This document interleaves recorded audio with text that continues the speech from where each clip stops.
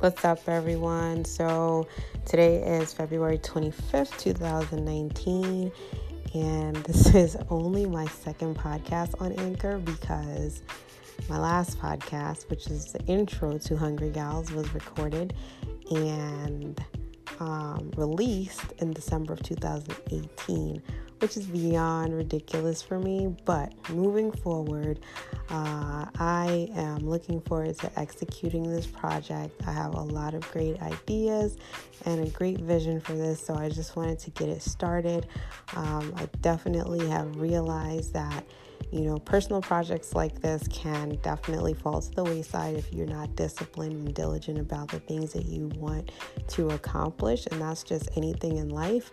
So taking this as a learning lesson, taking the fact that I have not done anything with this for a year is a huge learning lesson, and hopefully I can turn it around and continue to build out a schedule with great content that is engaging and exciting, and just continue to build on an audience that's going to continually listen and support what I'm doing. And hopefully I will be able to, meet a lot of people and have thoughtful and engaging content that will really just be useful for listeners and also for myself. So that's my biggest goal for this podcast. And I wanted to, a minute I thought about it, like, hey, you have not completed one of your goals this year, which is to revitalize your podcast. I immediately picked up my phone and started to record, and that is one of the most awesome things about Anchor,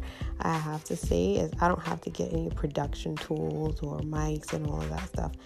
I pick up my phone and I'm sitting here recording right now, and it's raw, it's transparent, and it'll get better as I continue to release these episodes. But I have to say that this is one of the things that I like the most about Anchor, is because I can actually do a little bit of editing, but just picking up my phone and really being able to relay my thoughts and get it out there, which is important, right? Sometimes things, someone said to me something the other day. They said, better done than perfect. And so I've kind of struggled with that, because in my day-to-day life, I like to make sure that things are done perfect.